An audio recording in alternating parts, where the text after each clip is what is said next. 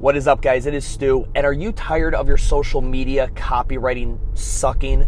Are you tired of being frustrated every time you try to type out the words that go with the photos or videos? I know that if I was talking to you, you could talk to me about it perfectly. You could articulate what it is you do and what problems you solve. But the second you go to type it out, you're just like, I don't know, what hashtags, I don't know, I'll just say carpe diem. You shit the bed when it comes to typing out your copy. Not anymore. I am now offering copywriting services for micro gym owners. We will get on a 1-hour call, you, me, and a copywriter that I've hired that works with my brand, Urban Movement, several other micro gyms, and we are going to go ahead and discuss your brand specifically. Who is your avatar client? What are the micro problems that you solve for those people? How do you solve them? Are you a PT first gym or are you straight to class?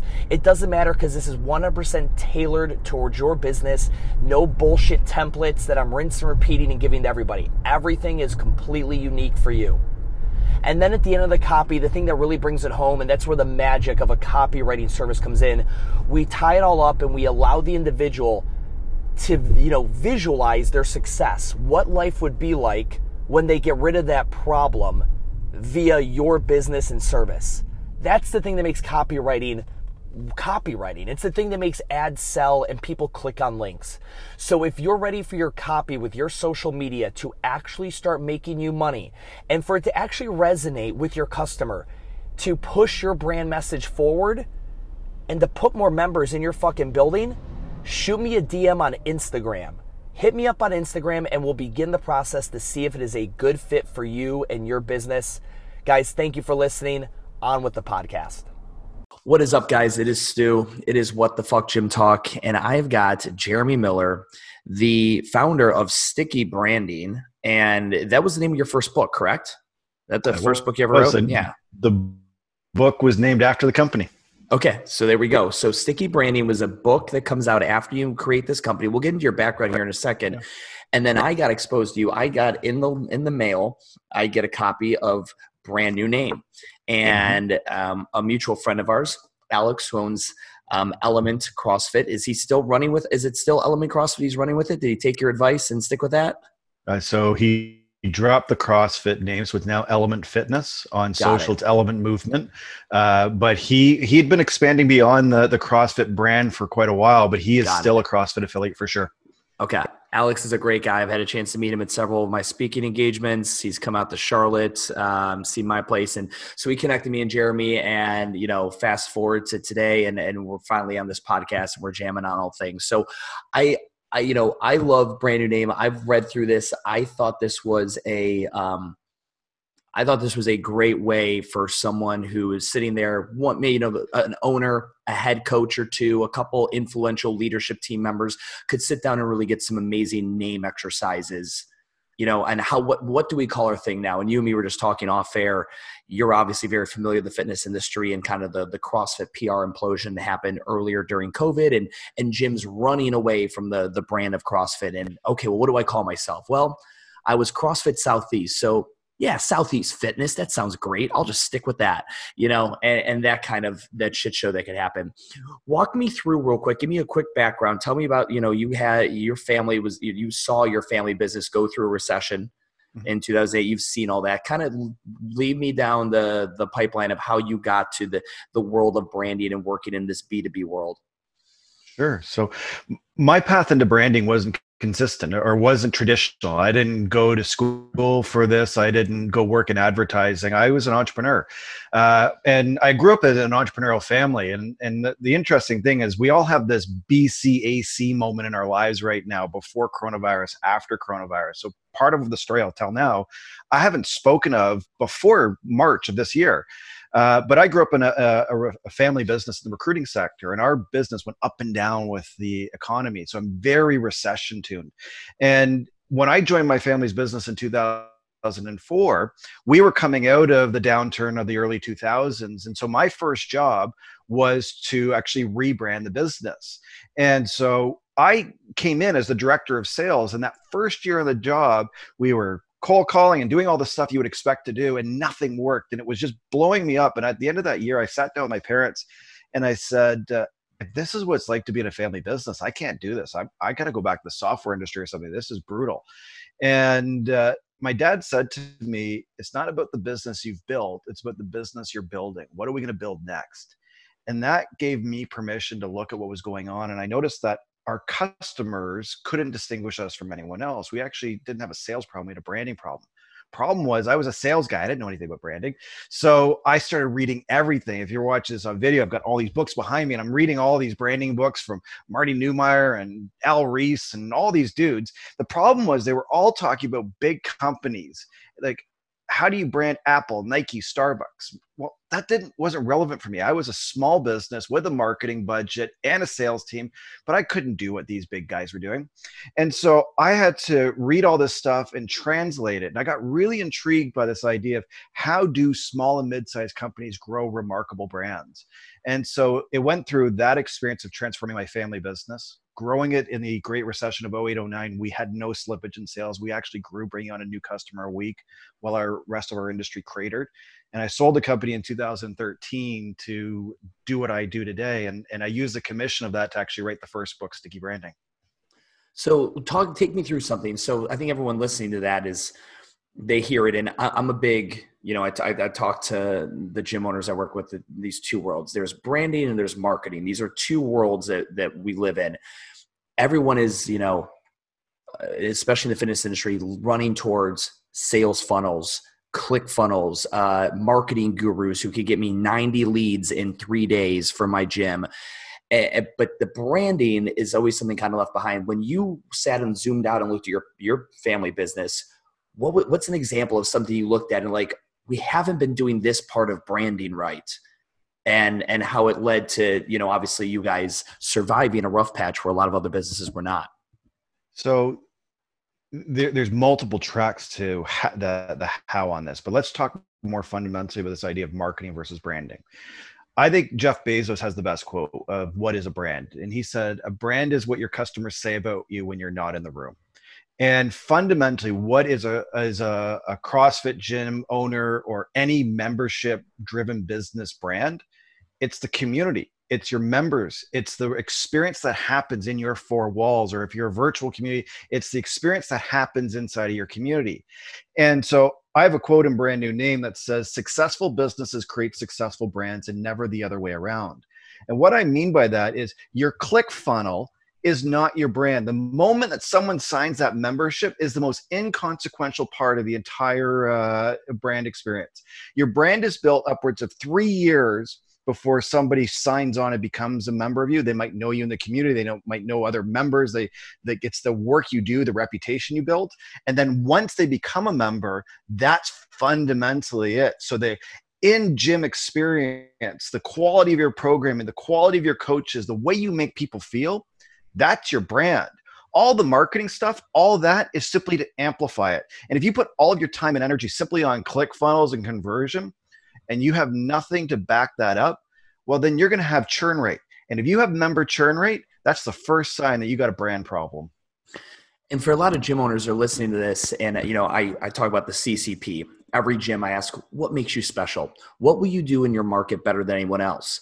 And they'll always give me CCP: coaching, community, and programming.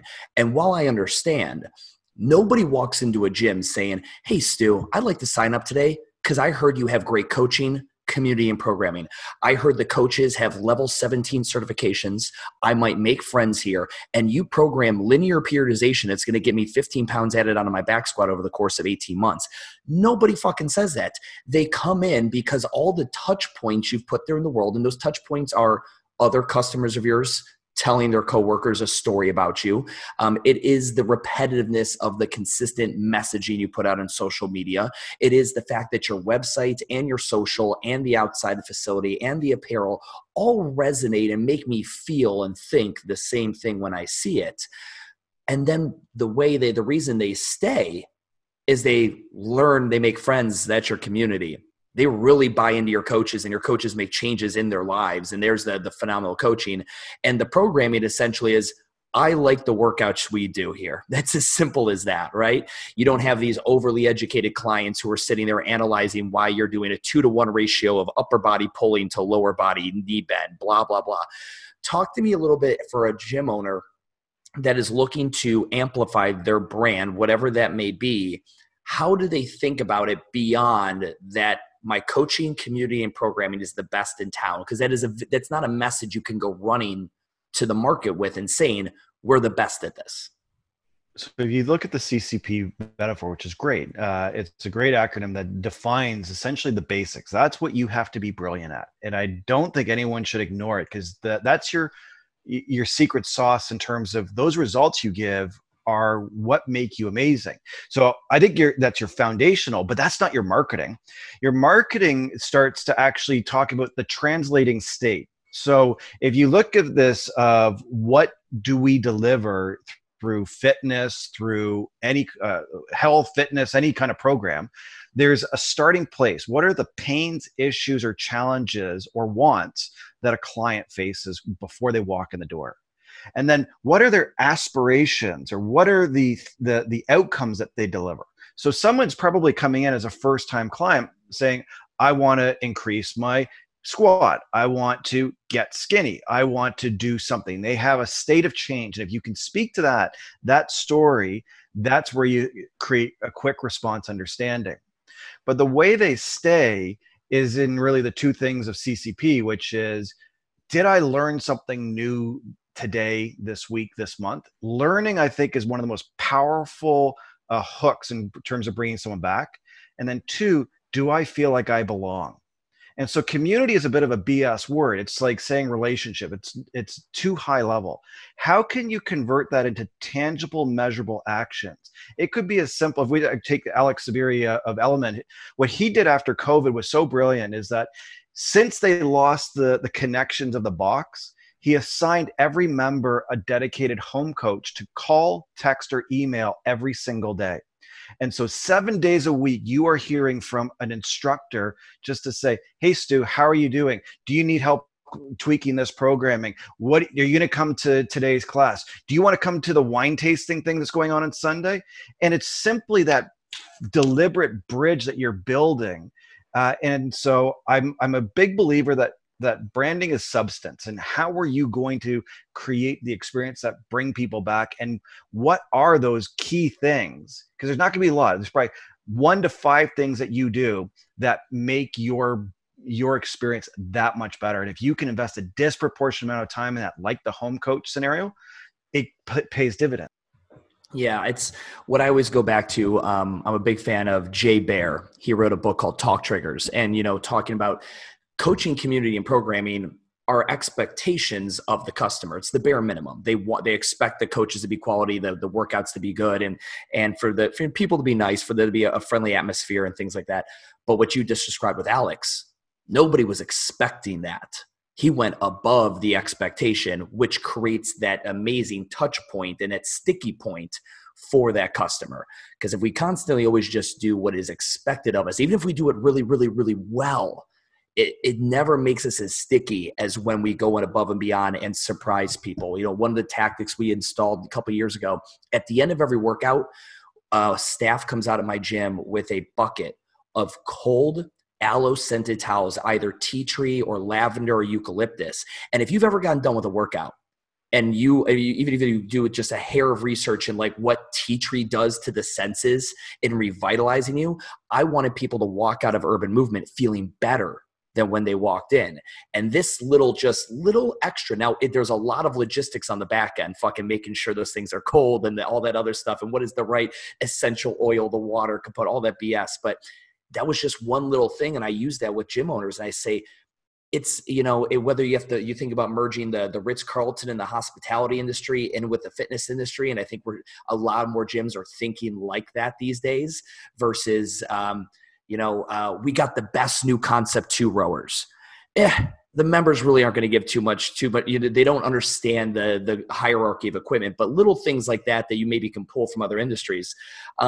I want to kick over to, we were talking, obviously you're fully aware of that we talk about that PR kind of shit storm that CrossFit went in, and you and me were both of the same opinion.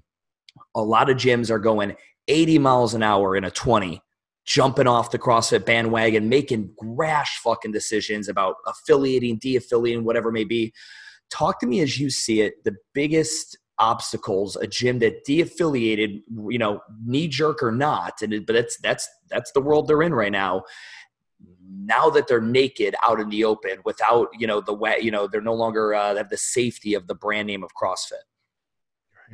So I think the first thing to recognize is what we went through with Glassman's tweet was insane. It was a brand that was already in conflict and decline based, if you watch just the strategic choices that organization has made for the last few years, it had lost its map. And so and then what we've had after coronavirus is this heightened sense of sensitivity, and it's still there. We can see the social unrest throughout the US on this. But what's going on? So COVID is a unique situation that is both a psychological issue and a business issue. So on the business side, we have companies that are leading to bleeding. So if you're selling PPE, you're crushing it. If you're in restaurants and hospitality, it's a different story. On the psychological side, it's like we've been taken down Maslow's hierarchy of needs and smushed down into the fear of our homes, our health, our safety. And so that combo of things right now and just all that's going on has created this extreme sensitivity. And so the thing we have to recognize coming out of this situation, whether you de-affiliate it or not, is that issue is still there. And so we have to be hyper relevant and hypersensitive to the way our members are feeling. And any decision you make now has to be hyper communicated before you even act on it. This is what we're thinking and why. Can we get your input? This is what we're going to do. And this is based on the decisions we have today. But just so you know, we may change based on how things change. Like it's this, we need to have conversation and dialogue to create trust because that's lost. It's so fractured right now. But to get to your specific question, what do you do? Well, my opinion is this. CrossFit is an identity. You recognize the sport as CrossFit, just as we recognize baseball as baseball or football as football. It is the sport. And so when you de-affiliate, you're removing yourself from the sport. And that's really the problem that we face right now, is that if you de-affiliate, you need to carve another path that is outside of CrossFit. You can't keep following the box rules and the confine rules, because you stay on the path that you're doing, you're going to atrophy out of non-existence. Now, if you reinvent yourself, you might have a path forward. It's just going to be really, really hard. If you don't have the stones to do that, re-affiliate, tell your members why you're re-affiliating. There's new ownership. This is what we believe in. This is what we're going to do, and get your banner back under the CrossFit sport, because that's how we identify with the activity. Nobody is going there. And then one other point on this, and sorry, I'm rambling. If you had the fortunate ownership of a city name with CrossFit, like CrossFit New York, CrossFit Barrie, CrossFit Toronto, whatever it is, and you gave that up, do whatever you can to get it back, because now that the rules are that you can't use a city name with the affiliation, that was the best SEO, best naming juice you could ever have. And if that's gone, that was probably the biggest mistake of your life. And I'm sorry to say that. Yeah, the SEO behind that. And, I share with you my story. We de-affiliated years ago before all this to pursue a different belief in fitness, to go a different way with everything for scalability. And I share with people that was a huge loss in sales, in marketing reputation. You're really behind the eight ball when you decide to leave a behemoth like CrossFit. And the only thing that really saves you is when your thing you're doing now truly is completely different. Not like, oh, we do our barbell workouts like this. Not like we have this cut. No, it truly is a unique thing, to where if you would have kept the CrossFit name, people would have came and said, this isn't CrossFit. This isn't what I know. That's not CrossFit at all. It truly was something unique and different. But as you said, creating something unique in the world of functional fitness, everybody is doing some version of constantly varied functional movements at high intensity. Orange Theory, CrossFits, Barry's, boot camps, all of it. We're all doing some version of that. There are more unique ways of packaging it up, and there's more kind of generic ways of packaging up. But what I'm seeing a lot of right now for the gyms that did de-affiliate is now, and there's a lot of egos involved in this, people are less inclined to do what you just suggested. Hey, I fucked up. I'm a single business owner. We made a mistake. We're going to reaffiliate. They're going to try to shove round pegs in square holes, force through this position, but really with no new unique idea. And like you said, I think they're going to find themselves, they're going to lead to their own demise. They're going to be doing CrossFit without the brand name, and on a long enough timeline, they die as a business. But for those why that are believe you doing this, right? Yeah. So why are you doing this? Like, you're a business owner. I'm a business owner. Yeah. At the end of the day, you are a business owner to make money, to pay your salaries, to grow forward. And if you fuck up as a business owner, you make a mistake, eat your humble pie and own it. Because if your ego is getting in the way to what you just said, why are you doing this? Like nut up. This is a business. It's not a personal identity. Correct. Yeah. You're not varsity of the high school football team, posturing for anything else. You created and you built this business, hopefully with the idea of exiting it at some way, handing it down to your kids, selling it, sitting back and making revenue off of it, passive, whatever it may be. When I'm looking at these guys now that are not going to go back the de-affiliation route, they're going to be, okay, I want to create something new. And if they truly believe they have something new, now they have to brand it. And that's the thing. How do I brand my new thing? So let's say they have a new way of delivering fitness. No one in the world is doing it. What would you recommend someone start with when they think of, how do I tell this story now? I was known for years as this CrossFit thing. I'm in the same building. I've got a new sign on the front and I'm doing things completely different in here. I swear, if anyone sees it, it's the shit. It's amazing. What do you recommend?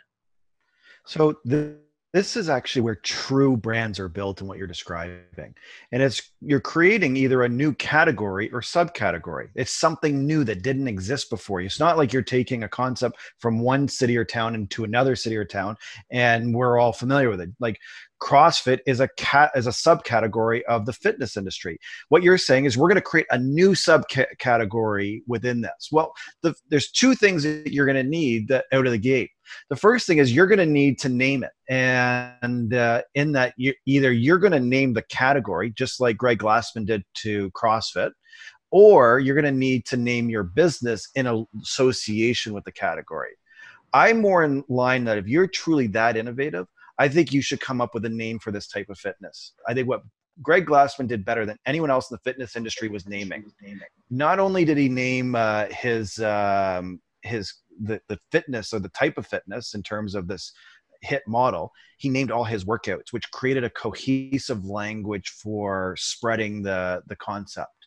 So what is your style of fitness? Give it a name and then market the category. And then your business name, if it's the same, it could be different though. Then your business is the representative of it. If you think of this from a marketing context, that's what HubSpot did.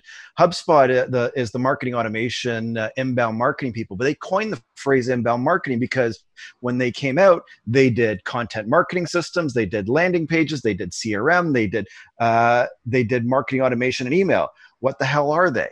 Well, they, rather than competing against MailChimp or Salesforce, they said, we are inbound marketing. We help you bring leads to you using this suite of tools in one unified platform. So when you name your category, now you have a story to tell. I love it. And it's interesting because that, for the, I'm a bit, Primal Branding by Patrick Hanlon is one of my favorite books.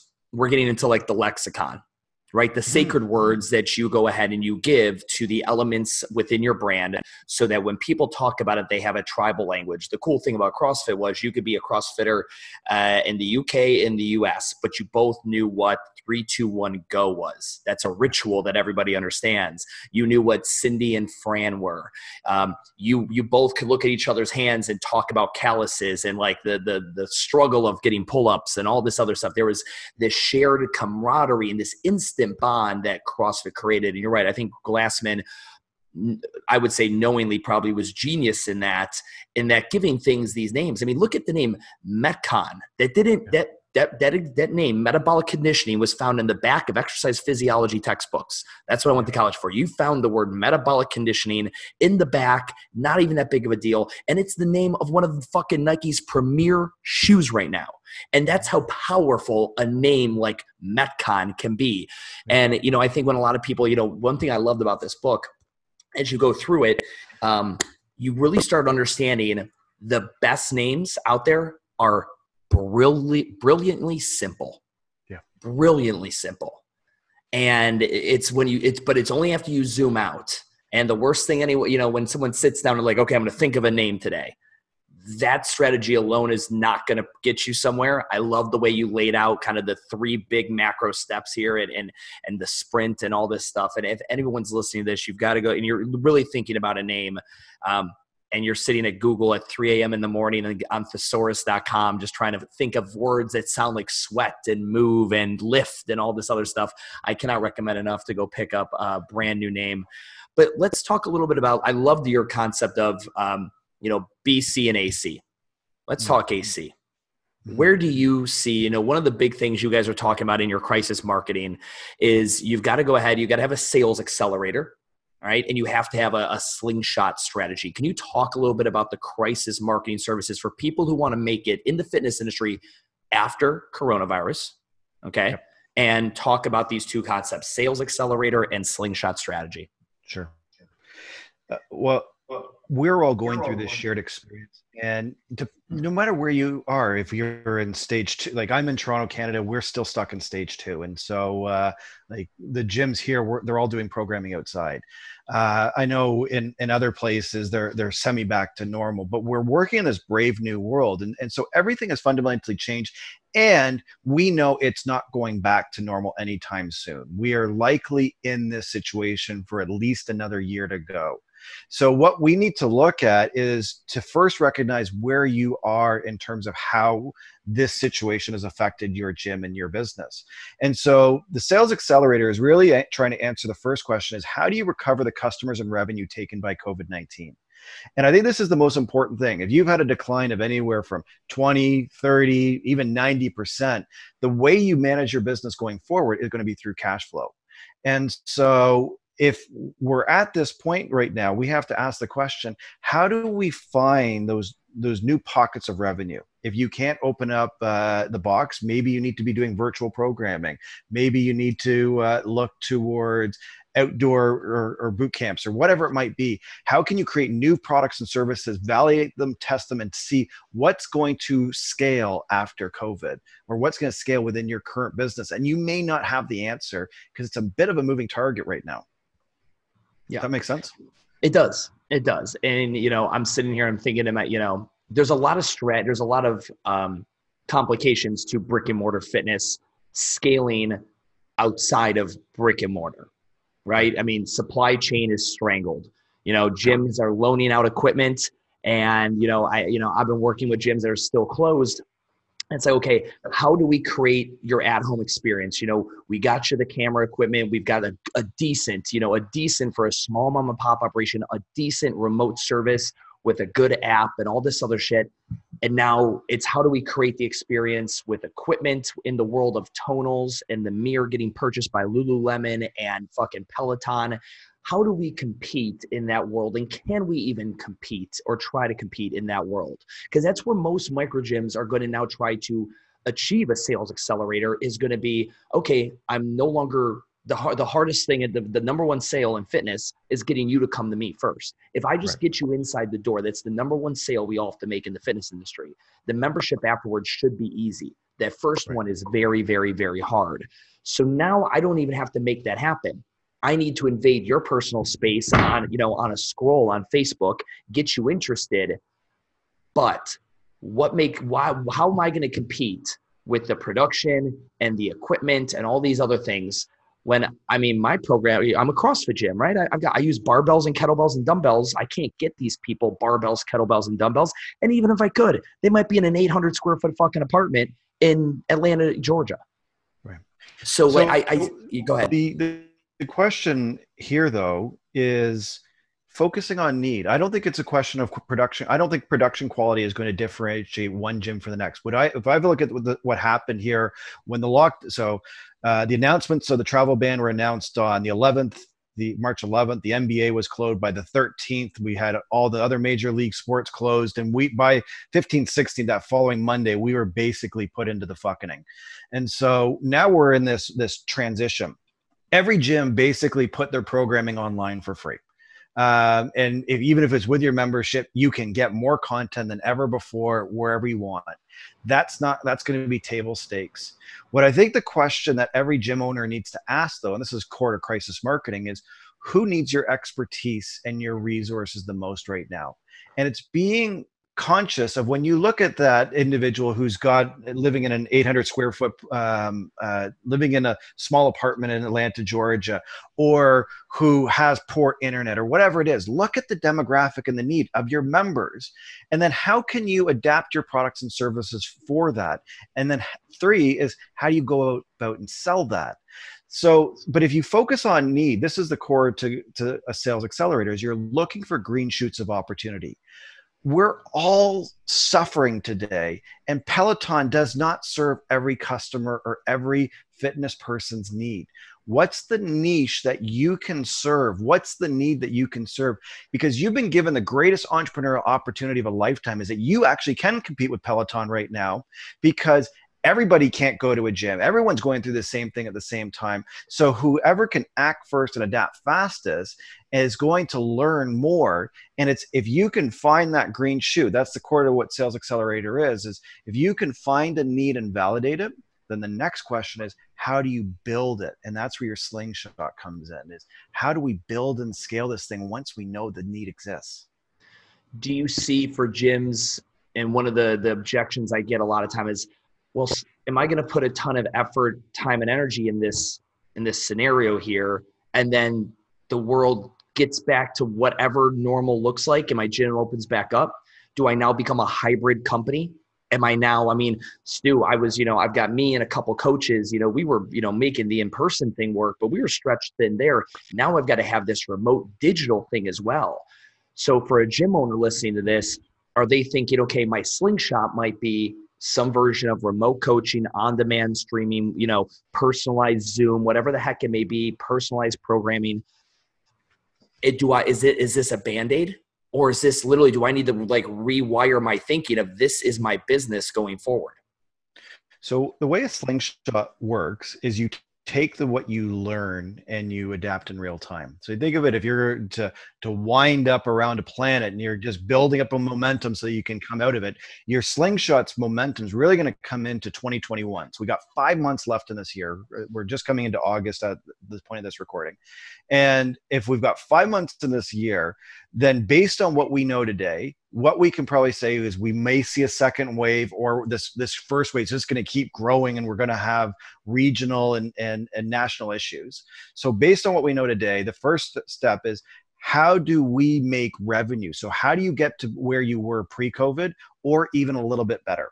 And if that means you're going all in, whole hog onto virtual, do it. Make the money. Get paid. This, again, this is a business. So if you ate shit because you de-affiliated and you're coming back, eat your humble pie and deal it. Come focus on the money. And so get cash into the door through virtual. And if things suddenly open up in Q2 of 2021, and you've got to say $1 million virtual business, and now you can bring back $1 million inbox business, now you've got a yes and scenario, and you doubled your business based on these market dynamics. Yeah. I'm a big believer in the concept that the reason someone in one of your hyper local prospects, someone who possibly could have found their way into your brick and mortar to engage your fitness services, you were much more attractive of an online option still than Peloton. Peloton was around well before coronavirus, and not everybody is a Peloton customer. Just because this happened doesn't mean everybody goes, all right, I twist my arm, I'll buy a Peloton, right? That's not how that works. There are some individuals that are just, no, I'm not going to sit on a spin bike for 45 minutes and look at a screen. That's just not them. But now, if you can create, again, like you said, I don't think the production quality is the make or break here, but you could create a model where, hey, by the way, we're local. You might bump into me at the coffee shop. You might see a bunch of the coaches that you're actually going to see on this fucking screen, walking around at the grocery store with the mask on. And if they're wearing their branded stuff, I think that creates a better opportunity for someone. So if I'm thinking of an avatar prospect who would maybe eventually be your brick and mortar customer, that is still your best bet to sell the remote thing to. Wouldn't it be nice to be able to have a remote service where you could go and meet the instructor that you watch fucking 3 days a week and have a meeting with them at the local coffee shop to discuss the goals, or to do the Zoom thing and know that they're literally physically 2 miles down the road? That is a unique that Peloton, the Titanic that is Peloton and Tonal and the Mirror cannot compete with. You're nailing it. So I keep coming back to Element just because I know their story so well, and I've written about it. What Alex did was he really did three things effectively. He did the home coach, so he put everything online. That was first. That was table stakes. Offered the home coach was the first point of connection. The second thing they did was they assumed when they came out of the gate that people wanted to have a short workout at home to get sweaty. But what they learned within the first 2 weeks is that people actually wanted a break from being trapped at home. And so they started to extend their programming from 20 minutes to an hour. And so it became much more community oriented, and they would have breaks in it where they would chat and they would do social things. So there was that connection now. And then the third thing they did is they put in member driven programming. Every night at 7:30, they run an event. And so every Sunday night, Kelly Pong does a wine tasting. And on Thursdays, I think it's a game night. There's another one that's a dance class. And these are all member-led activities. It's like primetime television. But they have 50 plus people checking in every week. And it's only available if you're a member. If you're paying your $200 a month, that's who's there. But it's turned out the core need that Element Fit is solving is not fitness. It's a break from being stuck in your home with your kids. Yeah. It's interesting. One of my favorite micro gyms, Alchemy 365 out of Minneapolis. They've got, 5-6 locations between Minneapolis and Denver, and their outdoor workouts are their main thing right now. And they started, instead of hosting one central location and bringing a bunch of people, they literally just started put a little map together. Here's our little pop-ups. Members just show up, and they're not even supplying coaches to all these pop-ups. People go there, take the remote workout or the programming, and they meet there with other people. And they're what in the marketing world, consumer generated content we would call these are consumer generated workouts that are happening, little pop-ups, little, raving fans of your brand popping up all over in different parks at different times. And it allowed for a multitude of availability for people to go ahead and get that social outlet. Sometimes it's just 2 people, sometimes it's 25 people. But it was a really cool strategy to leverage the membership to help enhance the community. Because while there were plenty of people I will not be joining 2 or 20 people outside right now, I'm not comfortable with it, they can still stay in the comfort of their home. But for those itching for social interaction, and then it became, hey, let's do this 30-minute workout. Oh, and let's go next door and get some takeout from that local Chinese place, whatever. And the community, like we talked about in the beginning, being such a sticky element of what great brands do. But they don't do it by, punching community in the face because it's such an overused term. I'm a big fan. They create culture, and your culture dictates the community. So what's so neat about that story, though, is they've created something at scale that doesn't require staff resourcing and control. They're facilitating. And if you look at, that was what was the original paradigm that made CrossFit so successful. It was always held up as this open source gym model. Well, they are taking a scenario where the biggest limitation to a box owner is their physical location and the cost of that. But if you're able to have maybe a smaller core gym, but you're now able to reach a national or even an international audience by facilitating this, you're covering a core need, but 2, you're also creating a really scalable, viable business model. And maybe the membership cost of this is less. Maybe it's only $25 or $50 a month for the privilege of this kind of a network. And so now you got a value proposition that it's cheaper than going to a box and paying $200 a month, and you get all the benefit of your short community. If anyone's familiar with the startup company, they're startup years ago, but meetup.com. It's the basis for that company, meetup.com. Individuals with similar needs, likes, desires, hobbies, meeting up. This is all just hyper localized to your brand and people who are either interested in learning about it, or people who are already diehard tribal members.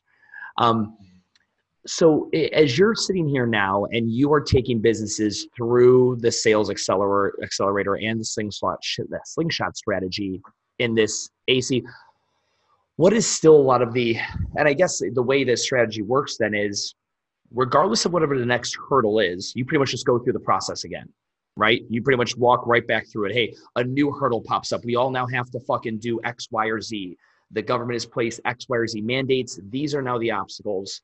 And essentially, it's start back. Okay, now let's assume, where are the green shoots, right? In this Exactly. Well, new, you're iterating for sure, but you're iterating with knowledge. So the question I posed this week to my community was, if you know for certain there was going to be a second wave in September or October, what would you do differently? It's not like you don't know how it's going to affect your business. It just did. So based on what you just learned, what are you going to do differently? And so what we can do, the way we structure the crisis marketing process is a weekly huddle. Every week you come together and you look at your scorecard. So what are our metrics looking like? What are the action items and accountability of getting things done? And then based on what we're learning, how do we need to do micro adjustments in terms of our plan? And one of the things that we see outside of the fitness industry are supply chain issues. So manufacturers have an advantage, especially if you are in North America, because many of their competitors have outsourced to China or other places, and they can't get their product to North America right now. Well, if you're watching that your competitors have a weakness, that's an opportunity to make adjustments in terms of your advertising strategy, your sales strategy, your product strategy, etc. The same thing's true in the fitness space. What's going on in your community? So what's going on with your members, customers, and prospects? What's going on with your competitors? There's a lot of carnage right now. And then what's going on just with the regulatory perspective? And if you can keep an eye on all those three things and be adapting week to week to week, you'll never actually fall behind. The thing that kills everybody is the change happens and then they wait to see what happens. I think it's interesting. You mentioned, right now you're able to sit by. We know how this has ravaged us. If we could all go back, 4 months ago, we would have prepped differently, right? But now, if there were to be a second wave, and we unfortunately would have to go back in time to maybe, full on quarantine, shelter in place, whatever it is, more, higher level of restrictions. What would you do now? And my biggest fear is that gyms are opening back up, or they're just opening up and maybe they're not experiencing dire legal consequences, and they feel like everything is back to normal, or at least they're hoping they're back to normal. It's like the domestic abuse relationship. Like, he's never going to do it again. Like, this is not over by a long shot. This is not the last time this thing is going to punch you in the mouth in a business standpoint. And creating resiliency to this is ultimately what I believe. You really have one. There's going to be very few businesses that just like keep their head above water and just enough to get a little bit of oxygen and make it through. I don't think that business is like, there'll be very few stories like that. I think you're going to have to literally become the most resilient version of your business, where if you looked at it in 2023, it looks nothing like, for the most part, nothing like what it looked like in 2019. Yeah. I think there's two paths. What you're describing there is the path of innovation and hustle and being hyper vigilant on this. But there is another option. I had a friend of mine, and when I asked the question of what would you do with certainty, he said, I'd sell. He didn't even hesitate. He just, we're out. And I think the one thing that we should put on the table in this conversation is that, based on of what's happened in the last 4 months, do you have the wherewithal to go after what we are facing potentially in the fall? If we look at Australia, Melbourne is back into full lockdowns right now. South America is completely closed, and they're both one's in winter, one's in summer. So we've got pretty good indications that it's going to be a complicated fall. And so if that's the case, do you have the cash flow, the stamina, and the desire to innovate like you're describing? Because if you don't, now might be the time to take your chips off the table, and that might be sell, that might be exit. get your cash out. Don't be a martyr. So I think we need to be really humble and fair with ourselves, that this hustle porn style marketing or entrepreneurship that like the Gary Vaynerchuks of the world promoted before coronavirus, that doesn't matter anymore. Like we got to be legit, run scared, work and drive mindset right now. Yeah. And I don't care how much hustle in the world you have, in a battle, hustle and math always wins. Always wins. Never, it is undefeated. It is the fucking Mayweather of these elements. And you can hustle and work and believe in your thing more than anything. And you can, but at a certain point, math will, if you cannot sustain it, the math will take over. And unfortunately, that's where we're seeing so many gyms. You know, before this, I predicted, 30% or maybe more small businesses, self-proclaimed fitness micro gyms in the United States would go down and go under. And I've just used sample sizes, not only my own client list, but of, just anything I hear, pulling it in and all that. And I'm fearful that I undershot that number. I'm very fearful that I undershot that number, because how many of us were, if we had one bad month of sales, ooh, that was a big deal. Well, you're about to step up to 5 months of no sales or very altered sales. Maybe you've got a $24.95 online product and you got super stoked because you sold 6 of them. Well, based on the previous model, that revenue doesn't stack up. It doesn't work anymore. Where, obviously with your experience, like looking at gyms like Alex's and things like that, and the CrossFit model, do you see, and I know this is kind of taking a step out of the expertise of sticky branding, but do you see a evolution?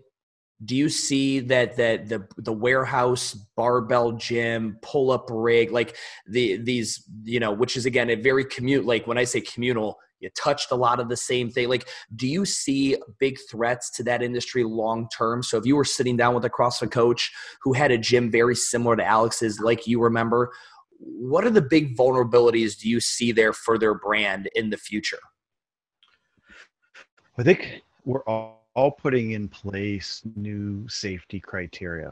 Not even in the fitness industry, everybody's going through it, and we are all going through the contingency issues. I think one of the big things every fitness gym owner needs to think of is what's your contingency plan with when a member shows up in your box with COVID, and now you've got that reputation, because that's going to be a hard one to shake. So these are things that take really, really seriously.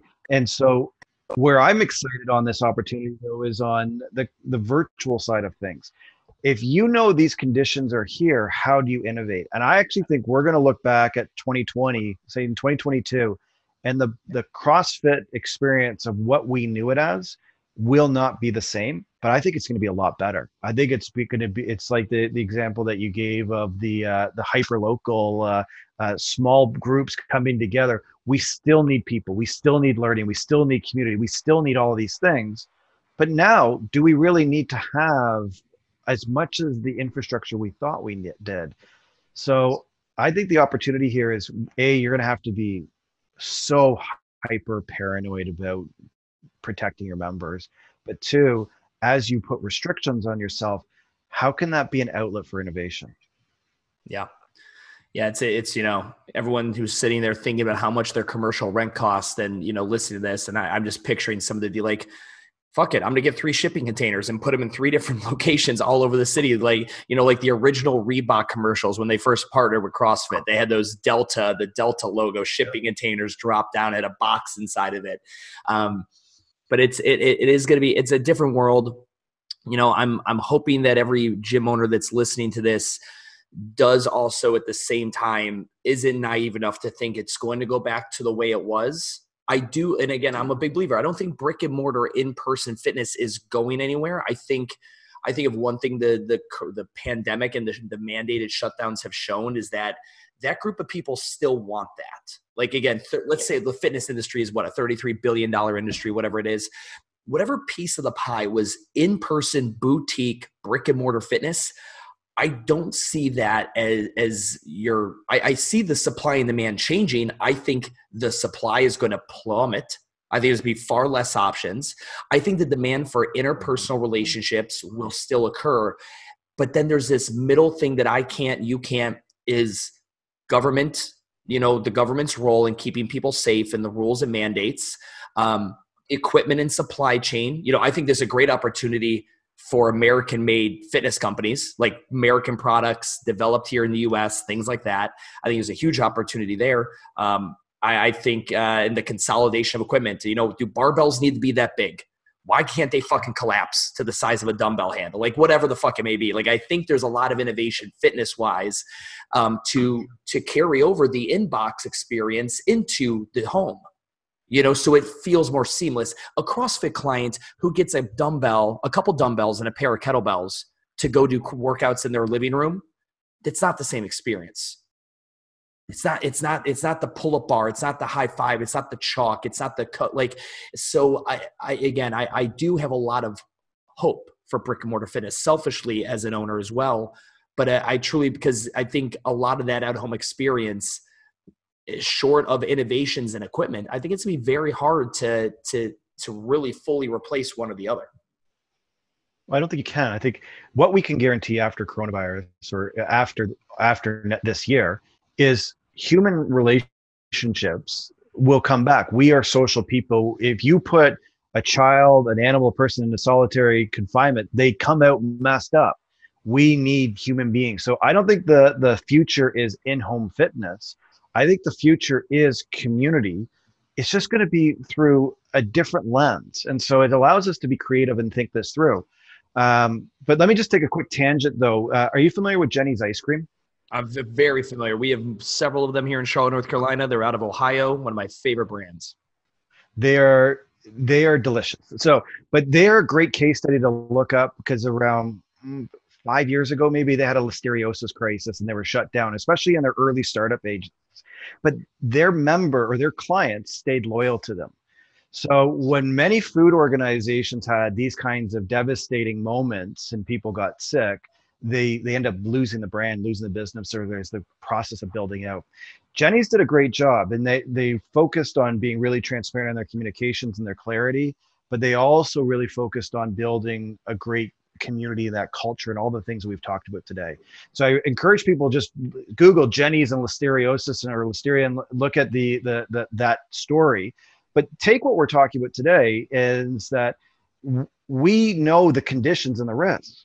So communicate them, speak with your members, survey your members, ask for the participation in this, create the conditions now that you don't have the hero symptom, because the probability of someone having COVID in your facility is better than good. So if that's going to be a truth going into this year, how do you deal with this openly and transparently with your members now, so that if it does happen and you are shut down for 4 weeks or something else, that you have them back and then you haven't lost trust? Yeah. You brought up Jenny's, Chipotle with their E. coli. That's happened several times over. And the transparency, I think, is such a good point. I'm fascinated with Kickstarter culture. Products like, hey, I've got this product. You can't have it or touch it yet. You can only see and hear about it, but I want you to pay for it now. And I promise it'll come to you in 9 months. And the Kickstarter campaigns that crush $1 million or more in revenue are always the ones where like the founders are, have their iPhone and they're taking you to the warehouse in fucking Malaysia, showing you it's being made. And listen, this is why everything's delayed by 7 weeks. You see this issue here, we wanted to fix that for you. And I think that's so well spoken of quality brands is good communication. And we can go ahead and look at brands during coronavirus that had poor communication with their customers, maybe mishaps or, okay, there we go. Yep. And brands that did a great job communicating with their members. My favorite one so far was, it was the Guinness commercial over St. Patrick's Day. They did a great job kind of talking about putting, obviously that's their Super Bowl is St. Patrick's Day, right? If you're, for the Guinness brand, and the communication they did with video media about how regardless, we are all still cheersing together, just separate or whatever they came up with there. I thought it was beautiful. But Jeremy, dude, this was an absolute blast. I for everyone listening here, obviously, my intro to Jeremy was in Brand New Name. And if you are one of those guys who did de-affiliate and you do now have to come up with this thing, I highly recommend you check out this book. Jeremy, how else can people learn more about what it is your firm does, some of the crisis marketing tactics, all that good stuff? Easiest way to find me is to Google Sticky Branding. The website stickybranding.com. I'm on all the social networks at Sticky Branding. And there's a crisis marketing ebook on stickybranding.com. It's free. Download it. It shares the first four lessons from the first 4 months of the crisis. And I did profile Element Fitness. So there is a box story there that you can take from. And we spoke a little bit about that today. I love it, dude. I love it. Thank you so much for taking the time today. I greatly appreciate it, brother. Thank you. Thank you. Thanks, Stu.